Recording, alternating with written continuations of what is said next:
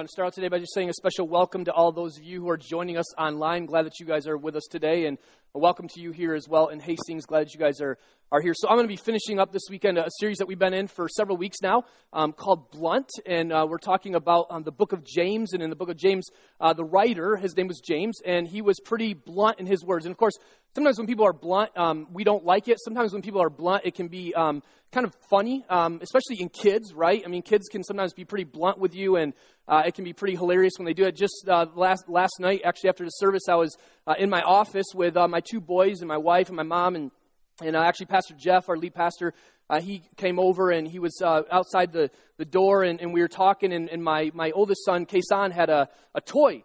And my youngest son, of course, what do boys do? They steal from each other. And so he took the toy and started walking away. And Kason yelled at him at the top of his lung, "Give that back, you!" And it's like he wanted to come up with some great line to call his brother. And he goes, you chubby cheeks, like that. And of course, like all of us, that's not appropriate to say to your brother, right? And of course, that's not good. But Jeff didn't help the case by starting to laugh hysterically. And all of us actually in the room laughed hysterically. But sometimes when people are blunt, it can be a good thing. Sometimes it can be a bad thing. But this writer, James, he was very blunt to the people that he was speaking to because he wasn't afraid to kind of beat. He didn't want to beat around the bush. He just wanted to get right to it. And so as we finish up today, I want you to open up your Bibles to the book of James, chapter 5. We're going to read a few verses, and then we're going to dive into this as we finish up the series. If you want to use one of our Bibles, it's found on page 849. You can grab one of those or open up your tablet or whatever you have to follow along. I'm not going to put the verses up on the screen, but this is what it says in the book of James, chapter 5, starting in verse 13. He says this, "Is anyone among you in trouble? Let them pray. Is anyone happy? Let them sing songs of praise. Is anyone among you sick? It says, let them call on the elders of the church to pray over them and anoint them with oil in the name of the Lord." Verse 15.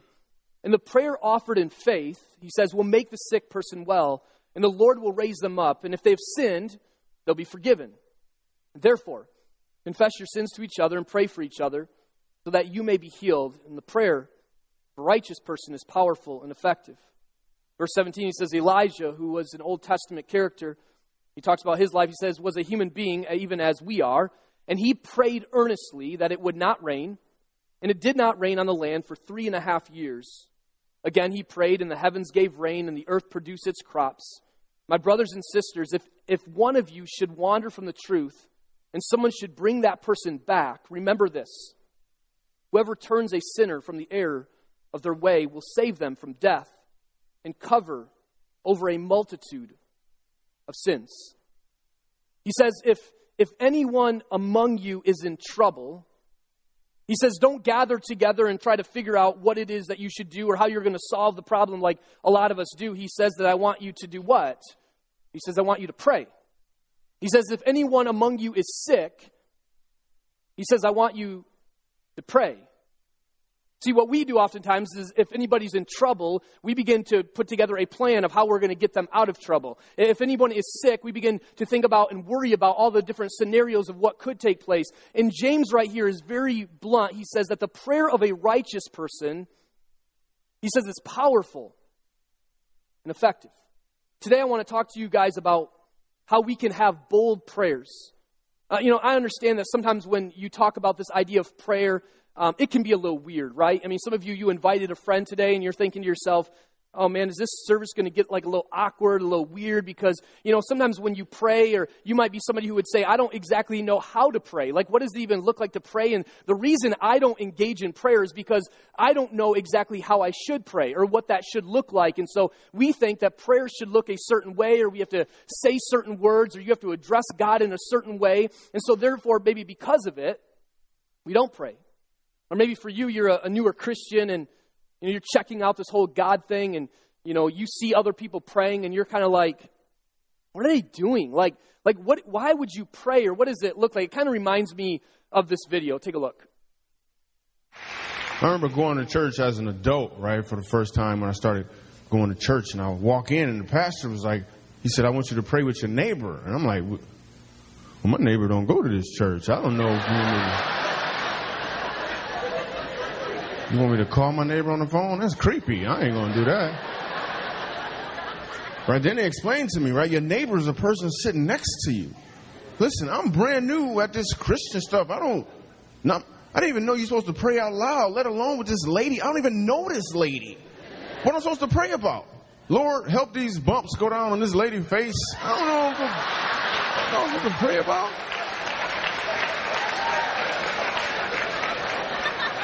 I don't know what I'm supposed to pray about, right? She went first. She was praying all good, and she must have been John the Baptist's little sister or something. Praying. She was like, "Dear Heavenly Father, you said in your word in the 6th chapter, the third verse of the book of Matthew, the 601st word on page 1248. Lord, you said, but seek, S is in search, E is in everywhere, E is in excellent, K is in kingdom. You're the Alpha, Nisi, Jehovah Jireh, Jehovah Rapha." I'm thinking, man, she even know his nicknames.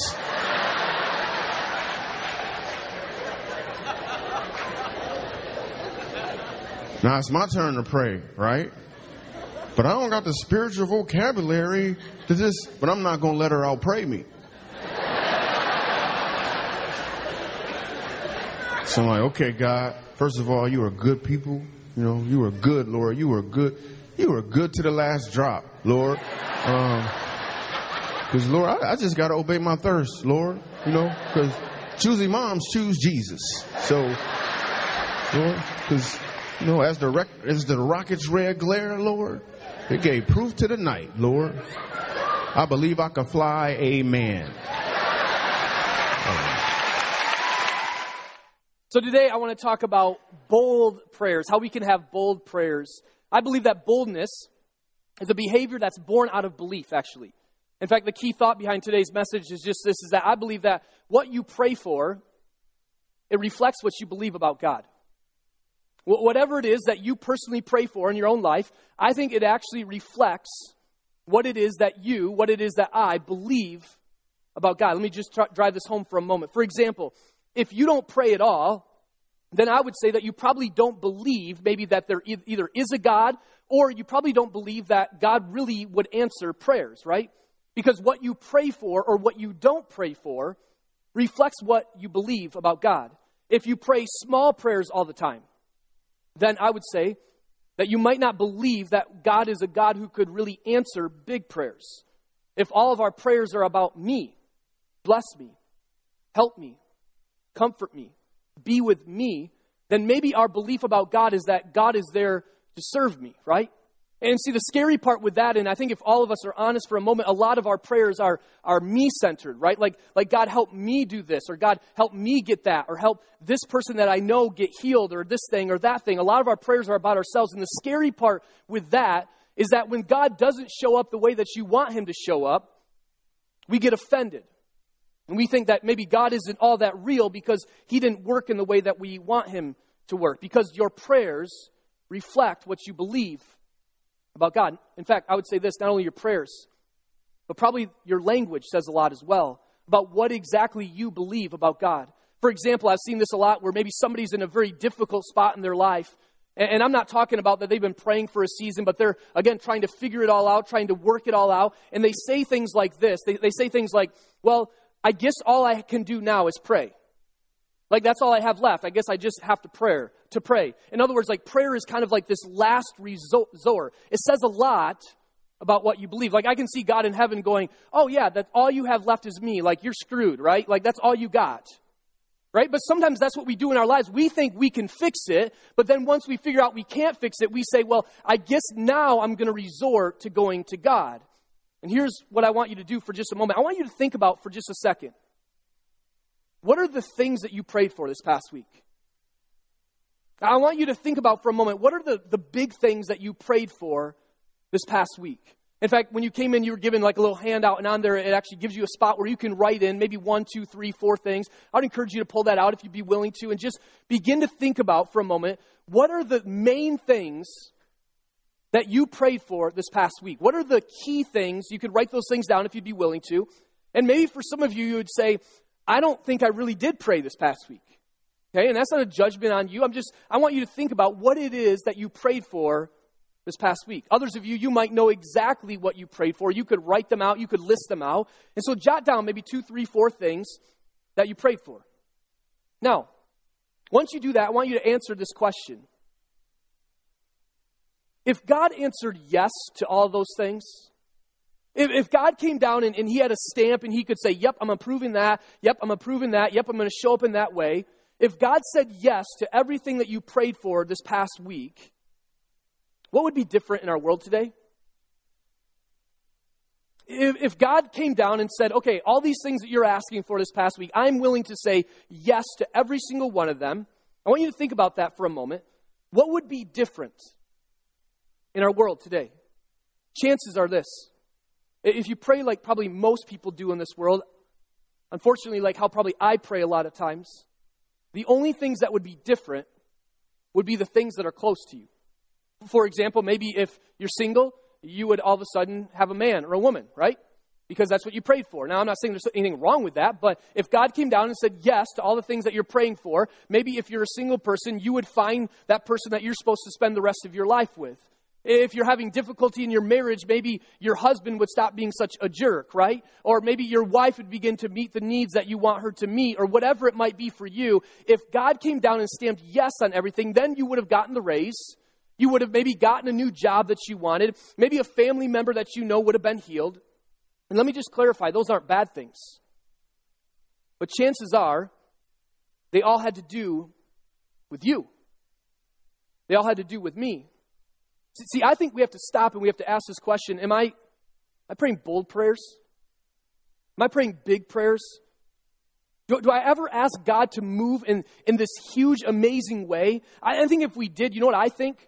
I think if God stamped yes to all of our prayers, if we began to ask God for incredible big things, you know what I believe? I believe that this weekend churches all over the place, all over Berry County, all over the state, all over the United States, all over the world will be packed with people who don't know God, because we've been praying for lost people to come to know God. I think that orphans would be adopted by the thousands. I think human trafficking would begin to be ended if we prayed really bold prayers. So the question is, when's the last time that we did that? So if God stamped yes, if he said yes, what would be different in our world today? I think for us to make a difference, I think James is saying that you have to have bold prayers. Today, what I want to do is I want to look at a story in the Bible. I want to look at a story of two men who I think they did this very thing. They understood what prayer really meant, how they could come to God and be so bold in their prayers, and how we can learn from that. These two guys, their names were Peter and John, and they wanted to be bold. Now, if you don't know the story, a little history of these two, Peter began to preach what the Bible tells us, the Word of God boldly. And in fact, he preached about repenting, about how they should come to know Christ. And actually, the Scriptures tell us that over 3,000 people were saved. Can you imagine giving a message and 3,000 people choosing to give their life to Christ? And then they've come to a man who was crippled from birth, had been crippled since he was a young child for over 40 years. And this young guy, who's been crippled for his entire life, he says, I want some silver and I want some gold. He's begging them for money. And Peter and John, they say, silver and gold we do not have. But what we do have, in the name of Jesus, take your mat, stand up, and walk. And so this man, he begins to stand up. He's healed. Boldly, they believe that God can heal this person. Well, of course, during this time, the religious people, they didn't like this very much. And the question we would ask is, why wouldn't people enjoy the fact that a person for 40 years has been crippled and all of a sudden he is healed? Why wouldn't they enjoy this? But it's because that Peter and John were preaching that Jesus was actually raised from the dead. And these guys, the religious people, they didn't believe it. Remember, they're the ones who arrested Jesus. And they were preaching what we're going to celebrate this next weekend, that not only was he crucified, but he is risen from the dead. And so they arrest Peter and John. They put them on trial. And they ask them, by what name are you doing this? In other words, they're standing there in front of this guy who's been crippled. They've known him his entire life. They're seeing the evidence that he has been healed. And they're saying, by which name are you doing this? And they boldly say that it is Jesus, the one that actually you crucified, but that God raised from the dead. That is why we're doing this. So because they're looking at this guy who's been healed, they couldn't really do anything about it, but yet they let these guys go. But they basically say, I don't want you to ever talk about Jesus again. Now imagine you've been arrested. Imagine that people have even beaten you and have told you never to talk about Jesus again. And this is where the story picks up, and this is their response. It says this: on their release, Peter and John, they went back to their own people and they reported all that the chief priests and the elders had said to them. And when they heard this, it says, they raised their voices together in prayer to God. They raised their voices together, it says, in prayer to God. There's something powerful when you come together in prayer. As some of you, during the season of Lent, you've been joining us as we've been having kind of prayer meetings together at all the different campuses, different times. And I got to tell you that these times have been very powerful.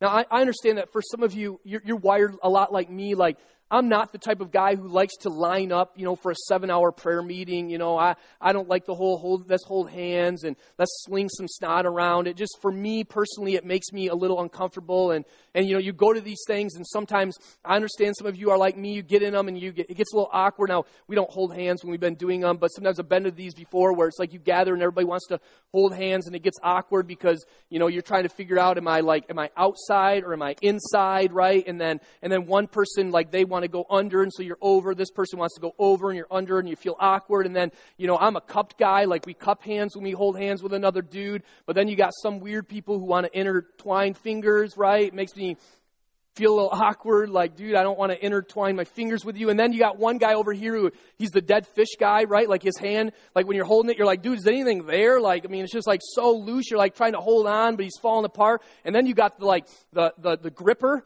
right? You ever been around one of those guys before, and they squeeze your hand so dang hard? It's like, are you mad at me? Like, what is going on? Like, and then if you got a ring on it, like, pinches into the bone of your other finger, and it hurts like crazy. And then these people, when they begin to pray, like, if they're really spiritual and they start praying louder, it's like they feel like the need to squeeze even harder as they pray, right?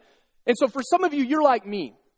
I don't necessarily, like, gravitate towards those kinds of things. Now, if you ever go to one of these things, the only rule that you need to know, this is the key, is when you're at one of these things and you're holding hands, when you get done, you just give both people just a little squeeze. That's the rule. And then you let go. Like don't keep holding hands, whatever you do, but you just squeeze and then let go. That's the key. That's the only thing that you really need to know. And some of you, though, you're like me. You wouldn't say, like, I love going to those types of things. But yet, here's what I believe. It's powerful. Even though it might not come natural to you, something amazing happens when you begin to gather together with other believers and you begin to pray. You might be lacking faith, but you hear somebody else praying, and it begins to give you hope. So I've been on staff for about 12 years now here, and when I first started, I was the youth pastor. And I remember this specifically, but we were at a staff retreat, and we were all gathered together, and we were praying for different things as a staff. And I remember at one point, Pastor Jeff, our lead pastor, said, we're going to pray for all of our marriages represented in this room, which was awesome, but I wasn't married. And so I was like, well, that's great, but like I kind of, and people, those of you who are single, you understand this, like a little part of me felt like kind of undervalued, right? Like, well, I don't have a spouse, so what the heck do you want me to pray for, Jeff? Like, what about all the single people in the room, right? Even though I'm the only one, but I'm like, hey, I don't feel like I fit in right now. And I remember as we began to pray for, I think I was the only person who wasn't married in the room, and we're praying over all these different, things and marriages, and again, it's a great thing. There's nothing wrong with it. But I remember feeling like a little inadequate because I wasn't married at the time. And then I remember Carla Smith, who was on the staff at the time, that she began to pray, and she began to pray specifically for me. And she began to pray for my future spouse. And no, the prayer didn't go something like, Lord, help that woman, whoever she is, help her, because it's going to be a rough road. No, but she began to pray that I would find the person that I'm supposed to marry, that she began to pray, and I don't remember her specific words, but I just remember it encouraged me. And sometimes when you gather together with other people and you begin to pray, it does something.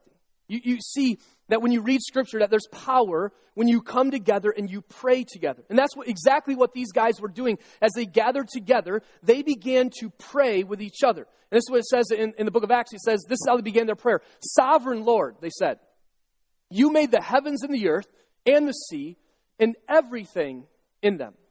Now you might ask, like, why would they say sovereign Lord? What does that even mean? Really, sovereign Lord means, God, like, you are the man. In other words, God, you are in charge.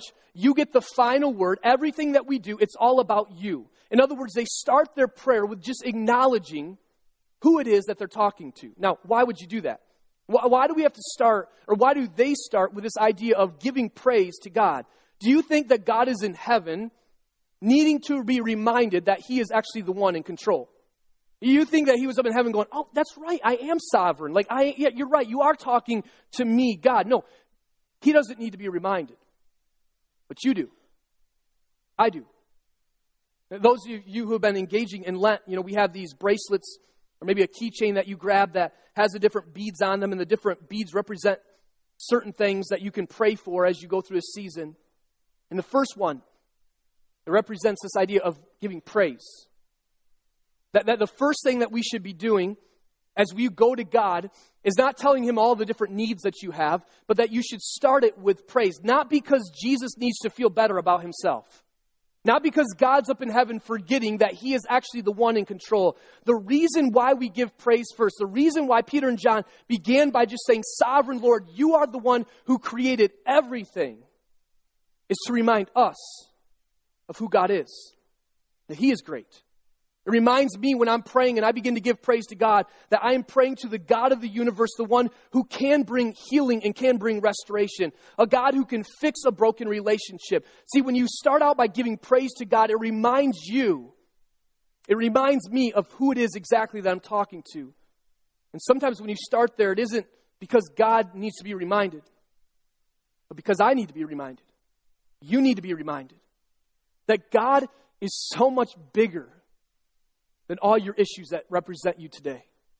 Some of you, the only thing you need to hear today is this, is that you've walked into this place, you're online listening, and you feel like the issues in your life are way too big.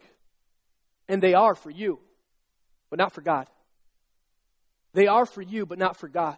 And sometimes when you start out your prayer by just acknowledging who it is that you're speaking with, who it is that you're praying to, it is a reminder to us that God is bigger than anything that you're facing these days. That you don't have to think that you are bothering God, but yet you can be bold with him.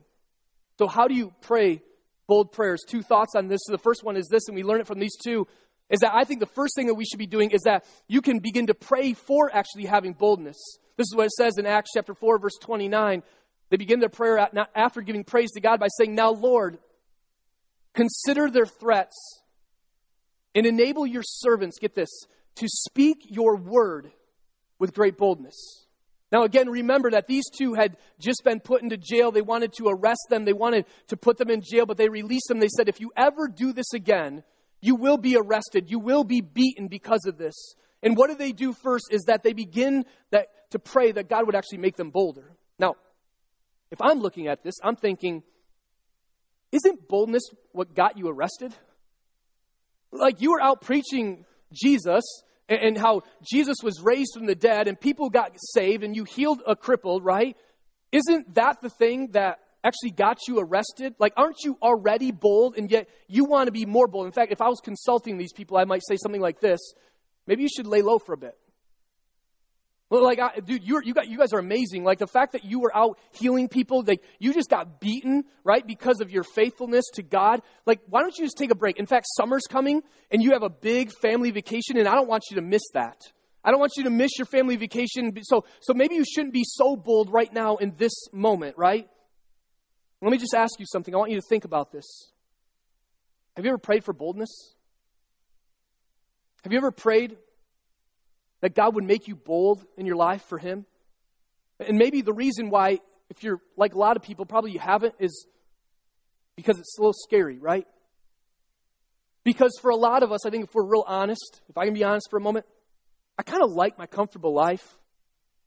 I like my home. I like my car. I like my job.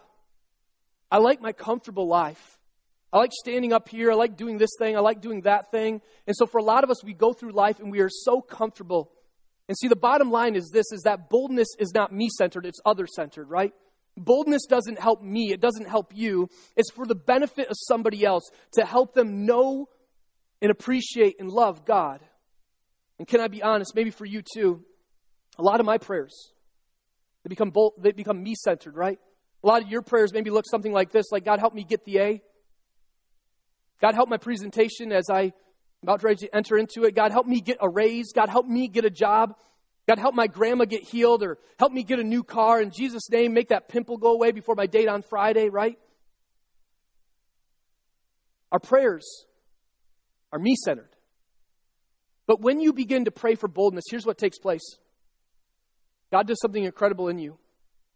I got to tell you that ever since I've been putting this message together, I've been praying that God would make me bold. And so one of the things I've been praying for in my own life is that I would be more bold in being willing to invite people to church. So you think because I stand up here on a weekend that it's really easy for me to reach out and to ask people to come to church, but I struggle just as much as you do in the fact that I don't want to, overstep my grounds. I don't want to, put my religion on somebody else and make them think something negatively about me. I have the same kind of self-image issues that every one of you in this room do. But yet there's this one guy that I know I see him on a regular basis these days, and I've been praying that God would make me bold, that I would invite him. And actually last year I did invite him. I gave him a card to come to Easter, and he never showed up. And so I was kind of like, well, he's not going to come. He's not going to be a part of it. And I've just been praying, God, would you make me bold, that you would just give me an opportunity to invite him to come to church, because more than anything else, he needs God. And it's not my job to change him, but he needs the opportunity to know what it's like to have a relationship with God. And so this past week, I was with him, and we're standing there, and we we actually coached together, and we're talking, and I was talking to him, and I'm like, hey, I said, and kind of awkwardly began to talk to him about church. And I handed him one of those invite cards, and I just said, you should come and just check it out. And I'm telling you, it was nerve-wracking for me. It wasn't easy for me, but that's what boldness does. Boldness isn't about you. It's about other people. It's about us stepping out. And when you begin to pray for boldness, you watch as God moves in you, as he stirs in you. And some of you, come on now, you need to hear this, because in your life, you are way too comfortable. And your life, you would say, is really nice these days. Life is comfortable. And as you go through life, you're thinking to yourself, I don't want anything different. You might not even say that out loud, but in the back of your mind, a lot of us are at that place where we just think, my life is good, my life is comfortable, I don't want to shake any of that up. I was talking to one of my good friends the other day, and he was telling me about a situation in their family where they're making a choice as a family to do something that is going to drastically impact their entire family. And so I can't go into all the details, but they're looking to do something that's going to change their complete family dynamics in this situation. And he was telling me how this was so hard, because he's thinking to himself, like, I love my life. I love everything that it looks like. And if we do this, it's going to mess up my life, but it's going to impact this person in an incredible way. And so they're meeting with their kids who are in middle school and high school, and they sat them down and they were telling them about this choice that they have to make and kind of wanting to get input from their kids. And their oldest child, who's in high school, as they were telling them about this choice that they have to make, which is going to impact that kid's life as well, this is the words that came out of his mouth. He said, Dad, can't we just live our comfortable American life? And his dad paused and he said, Son, I want you to repeat those words that you just said to me out loud again. And he said, Dad, can't we just live our comfortable American life? And he said his head went down, and he realized how selfish he was being. And this is a good kid. He's not a bad kid. He's a great kid. I know him. I mean, he's just an incredible young man. But here's what I would say. A lot of you would have said the same thing. I would have probably said the same thing. I like my comfortable life. And sometimes in the midst of being bold, sometimes in the midst of us having to make a choice to step outside of our comfortable life, we don't want to shake things up. And hear me now, some of you, your lives are way too comfortable. You aren't thinking about anybody else because of that. In fact, over the past few weeks, we've been encouraging you to do this very thing, to invite somebody to come to church on Easter weekend. And I know some of you, the thoughts that you have is, I'm not doing that, because you think that you're going to be putting your faith on somebody else, and therefore you would maybe even defend that statement and say, those people who do that are simply annoying. And I would actually agree with you if it's done the wrong way. I'm not saying be a street preacher, but I am saying, young people, you know somebody at your school who is so lost and so broken. And the only thing that can really heal that is Jesus. Some of you know somebody at your work currently who is struggling in their marriage, and they've confided in you and said, I'm struggling in my marriage. I don't know if we're going to make it. And they need more than marriage counseling. They need more than anything else Jesus in their life. Some of you know a mom that you get together with on a regular basis who's facing anxiety and struggling with different things in their life and self-image or whatever it might be. And more than anything else, more than just a listening ear, they need Jesus at the end of the day. And I would just challenge you again, if you haven't invited them, pray for boldness, that God would make you bold to invite. And who knows what God could do. The second thing I would encourage you with is not only to pray for boldness, but to begin to pray for something big. He says this, he says, stretch out your hand and heal and perform signs and wonders through the name of your holy servant, Jesus. I mean, these are big prayers that these guys begin to pray. That God, I pray that you would begin to heal people. I think at times we don't pray big enough prayers. Because what we pray for, again, reflects, I believe, what you really believe about God. Now, I want to clarify, I'm not saying what I'm describing as small prayers are wrong. But come on, for a lot of us, if you think about this, we pray the same thing over and over and over again, don't we? Like, God, thank you for this day. Some of you don't even know that you start your prayer with that every single time. And I think God's saying, hey, you've said that 43 million times. Thank you very much for this day. I appreciate that, but could you move on to something else? God, would you just be with us? And God's saying, I think I told you that I would never leave you or forsake you. Or one of my favorites, and I remember hearing this as a child, thinking, that sounds really cool. I want to pray that, is give us, safe traveling mercies, right? Like, get us there safe. And again, there's nothing wrong with that, but I think God would be saying, hey, like, buckle up, drive the speed limit, and chances are you'll probably make it safe, right? But sometimes that's the extent of our prayers, right? Like, God, thank you for this day. God, be with us, or give me safe traveling mercies. And again, I'm not saying any of those things are bad. But let me just ask you, when is the last time that you prayed a big prayer? That God would maybe be up in heaven saying, could you ask me to do something so big? Give me something so big to do that when I show up, people will know that there's no other way around it other than knowing that I actually am the one who did that. That we could pray bold prayers because what you pray for reflects exactly what you believe about God. And you say this, well, what if it doesn't happen? So Joel, what if I pray for this incredible thing to take place and nothing happens? What if I pray for my friend at school who's an atheist to come to church and they don't come? What if I pray for that person who is sick to be healed and they don't get healed? What if I pray for human trafficking and it doesn't stop? And see, for a lot of us, we think we don't want to be disappointed, right? And for even us, I know I've wrestled through this, like, I don't want to make God look bad. And so we begin to give God escape clauses, like, if it be thy will, you can do it then. And I'm just going to tell you where I'm at on this, because I've wrestled through this for a while. See, I don't personally have fear anytime, anywhere, to ask God for really anything, because I have seen him work in incredible ways. Now, does that mean that every time I pray, God does it exactly how I want him to do it? Absolutely not. In the same way, I would say every time your kids ask you for something, do you give them exactly what they want? Of course not. But I have seen him work. Joshua, a guy in the Old Testament, he prayed for the sun to actually stand still, to stop moving.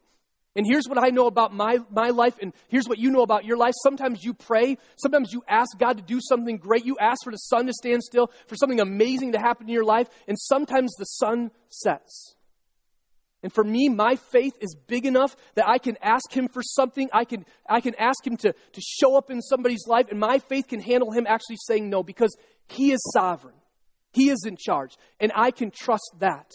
So listen, you say, well, what if God doesn't heal? And I would just say this, well, what if he does? You would say, well, what if my friend doesn't come to church? I would say, well, what if they do?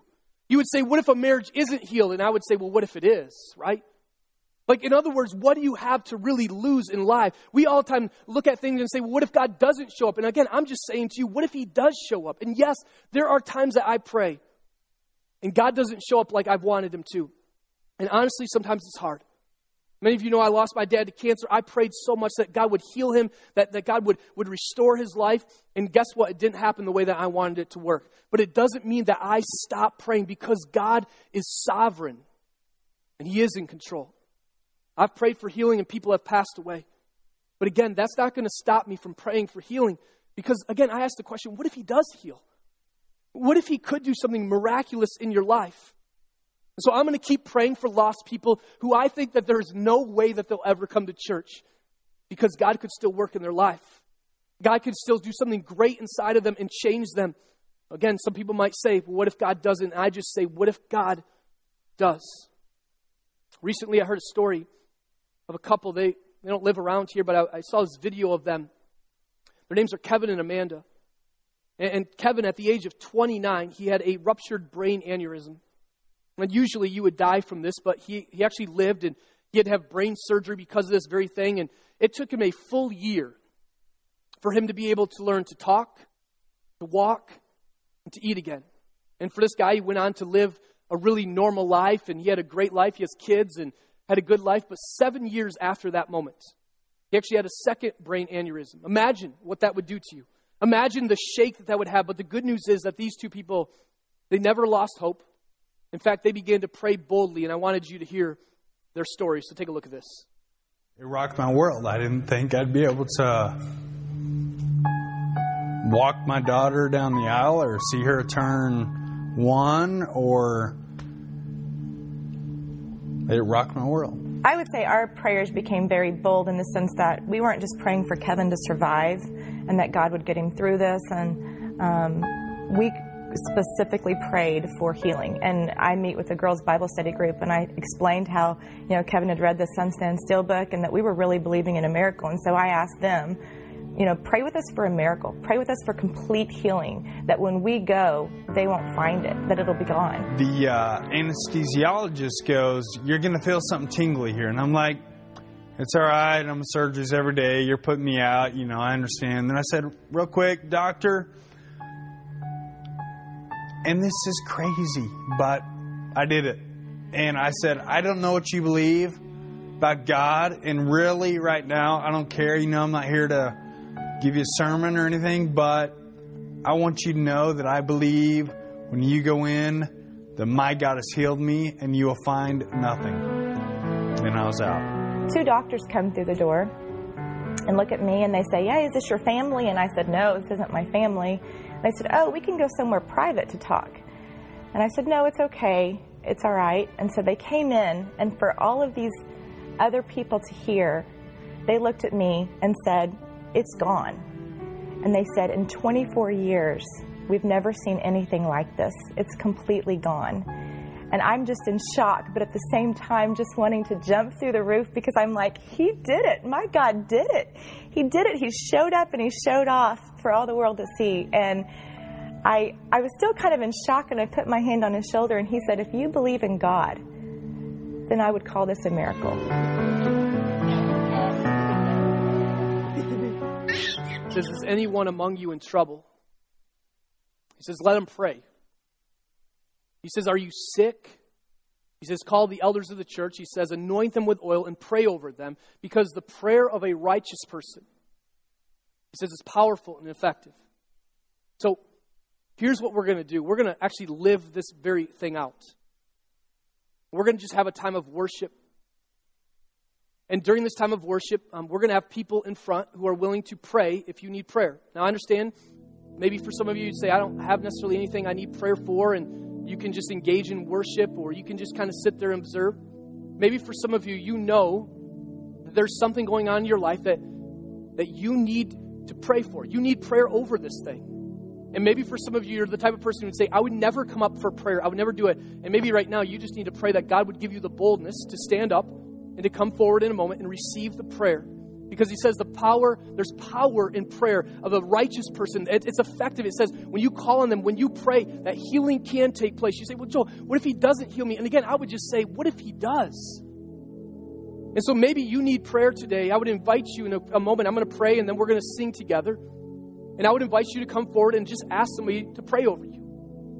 And watch as God begins to work. Maybe for some of you, it's not even about you, but you have something that you're like, man, God, I just want God to begin to work in this person's life, this friend that I know, that I'm inviting them, and that they would come, and that God would hear the news, and that they would get saved. Maybe you have some big event in life, like you have a passion about, and you're just saying, I want someone to pray with me, believing that God could do this very thing. Whatever it might be for you, I want to challenge you, if you need prayer, to come forward in a moment. Again, I understand that for some of you this might seem awkward. And again, I would just say, what if God shows up? What if God heals? What if God changes a marriage? What if God does something incredible inside of your schools these days because you are willing to be bold and to come forward and receive prayer? Now, I understand maybe for some of you, this whole God thing is new. And you're going, man, I don't know if I even buy into this whole God thing. I would just encourage you during this time to sit and observe. And maybe the prayer that you need to pray is this, is God, if you're real, reveal yourself to me. God, I don't even know if you're real, and talking about prayer and healing, and I don't know if I buy into all this, but God, if you're real, right now I'm asking that you would just reveal yourself to me. And I believe that God will show up and God can show off. And so I'm going to pray. And then after I get done, if you would like prayer over anything, whether it's with you or whether it's with somebody else that you know, or whether it's just a big event in life, I would encourage you to come forward and receive the prayer. Because again, what if God does show up? And what if he does do an amazing, amazing thing because we were bold in our prayers? But Father God, we just come before you now, God. And God, I believe that you are a God who heals. Father, I believe that you are a God who brings restoration. God, I believe that you are not a God who is there and not willing to hear from the people who love you, God. And so now as we enter into this time of prayer, God, we are trusting and we are believing, God, that healing would take place. Restoration would take place, God. Relationships that maybe have been broken for years, God, that there would become healing in those situations, God, that people this week would be bold and inviting, God, that they would ask somebody to come that they've been thinking about and praying for. And God, we understand that sometimes we feel like it's our job to change everything, God, but really ultimately we are just giving it to you and asking that you work in a mighty way. So God, we ask all these things in your precious Son's name, Jesus. Amen.